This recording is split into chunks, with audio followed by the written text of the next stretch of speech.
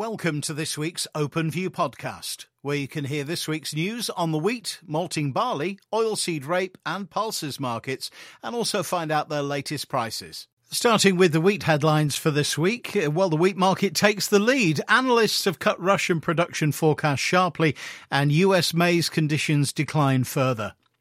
Wheat has developed its own story, which had until recently been dominated by the potential for large reductions in global maize production prospects. Drought in the US and Canadian spring wheat areas is expected to reduce yields by about 35%, with many crops expected to be ensiled or abandoned altogether as the drought continues. Russian wheat production estimates have been cut as a result of a 1.2 million hectare cut in winter wheat area, higher winter kill and disappointing early yields, which are expected to deteriorate further as the harvest progresses into the spring wheat areas. Analysts are now talking between 75 to 77 million metric tonnes against the USDA's 85. Kazakhstan's spring wheat areas are also suffering drought conditions, which has prompted analysts to drop their production ideas to 11 million tonnes. The USDA said 13, although this may be offset by better yields in the Ukraine.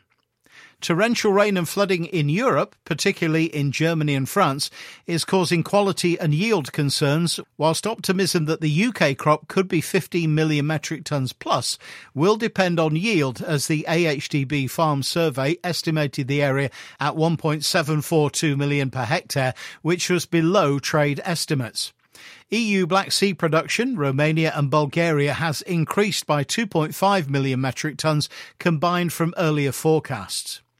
Maize prices have been reactive to US weather forecasts, which continue to demonstrate an east-west split.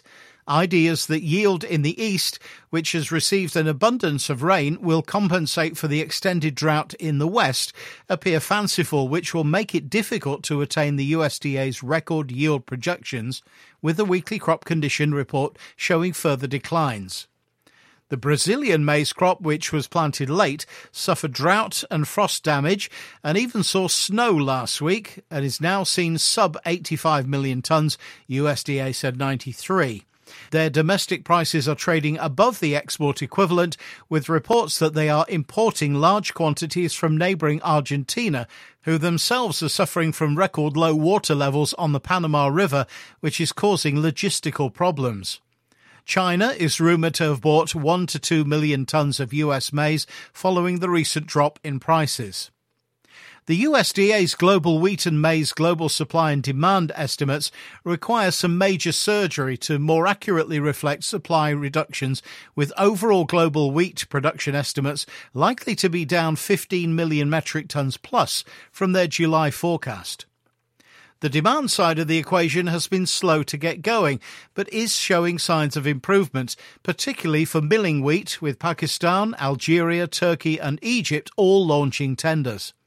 Consumers have been reluctant buyers on ideas that the USDA's balance sheets reflected adequate stocks, which now does not look to be the case. The late harvest in Europe and Russian export taxes have also contributed to the slow start. Concern is being expressed that the spread of the COVID Delta variant could impact demand, although this is more likely to affect fuel more than food, as has been the case in earlier lockdowns. Continuing dryness in Argentina and Brazil may also indicate an early return of a La Niña weather event. Going forward, consumers need to extend their cover, global stocks of wheat and maize are tightening, and farmers will be strong sellers once they have satisfied the harvest movement cash needs, which should underpin prices. On to malting barley, their headlines this week. Well, there's good progress on winter barley, although ongoing mixed results, and Denmark shows early promise. A good few days has seen decent progress made with the winter barley harvest, with the north some way behind the south. Varied results across the board have seen maltsters adjust specifications to capture as much usable barley as possible, with screenings and retentions the main issues.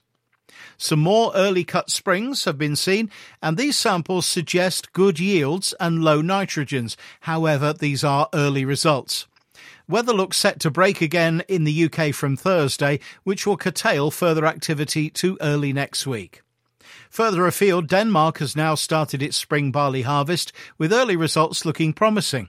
French and German crops remain mixed following the heavy and some destructive weather patterns seen over there. Many growers are looking to get spring barley cut and in the barn before marketing. However, with values tracking gains in feed values, premiums remain good and worth speaking with your local Openfield farm business manager for the latest updates. On to oilseeds, and this week's headlines, well, there's slow progress being made. Better US crop prospects weigh, and will China step back in a buy? As the UK harvest progresses, albeit slowly, UK values have seen the domestic crush follow Matif futures, but maintain a keenness to keep seed moving to mills as opposed to stores as it becomes available. There have been some mixed results in terms of yields. However, early oil results have been a little disappointing. Matif futures have eased back over the week, weighed upon by unexpected improvement in US soybean conditions, along with falling crude, soy and palm oil prices, driven by concern over demand, with China having been absent for nearly 7 weeks. Canadian canola prices have also slid early in the week, even with further reductions in their production prospects. EU crop production numbers are being debated at present, with some seeing a reduction, with others seeing it unchanged. Either way, another large import year is required. Previously, these imports have come from Canada, Ukraine and Australia. As reported, Canada is taking a knife to its own production ideas, which will likely limit exports, possibly by 1.5 million tonnes to only 0.5 million tonnes to the EU, whilst Ukraine's harvest is also delayed and production impeded by poor weather. Australia appears the only bright spot, with ideal growing conditions seen thus far. The market will keep an eye out for next week's USDA crop progress report, along with any signs of impact that the escalating case count of COVID in China has to them returning to the market. On to pulses. With beans, the old crop continues to see the odd inquiry for top-up requirements, but limited to southern parts of the UK. Elsewhere, old crop requirements seem satisfied.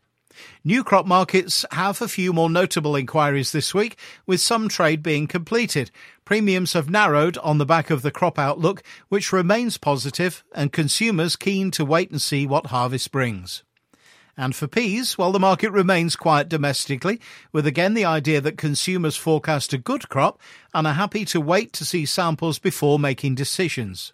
We still have some buyback contracts available for 2022 crop, so please speak with your Openfield farm business manager for more details.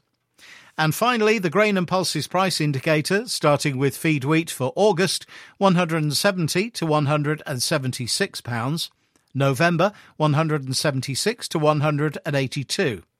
Feed barley for August, £146 to £152, November, £154 to £160. Oilseed rape for August, well, no change, £440 to £445x, and November, £447 to £453x. And finally, beans for August, £200 to £205x, and November, £208 to £213x. Thanks for listening. To find out more or to get our OpenView email, please speak to your regular Openfield contact or email us at communications@openfield.co.uk.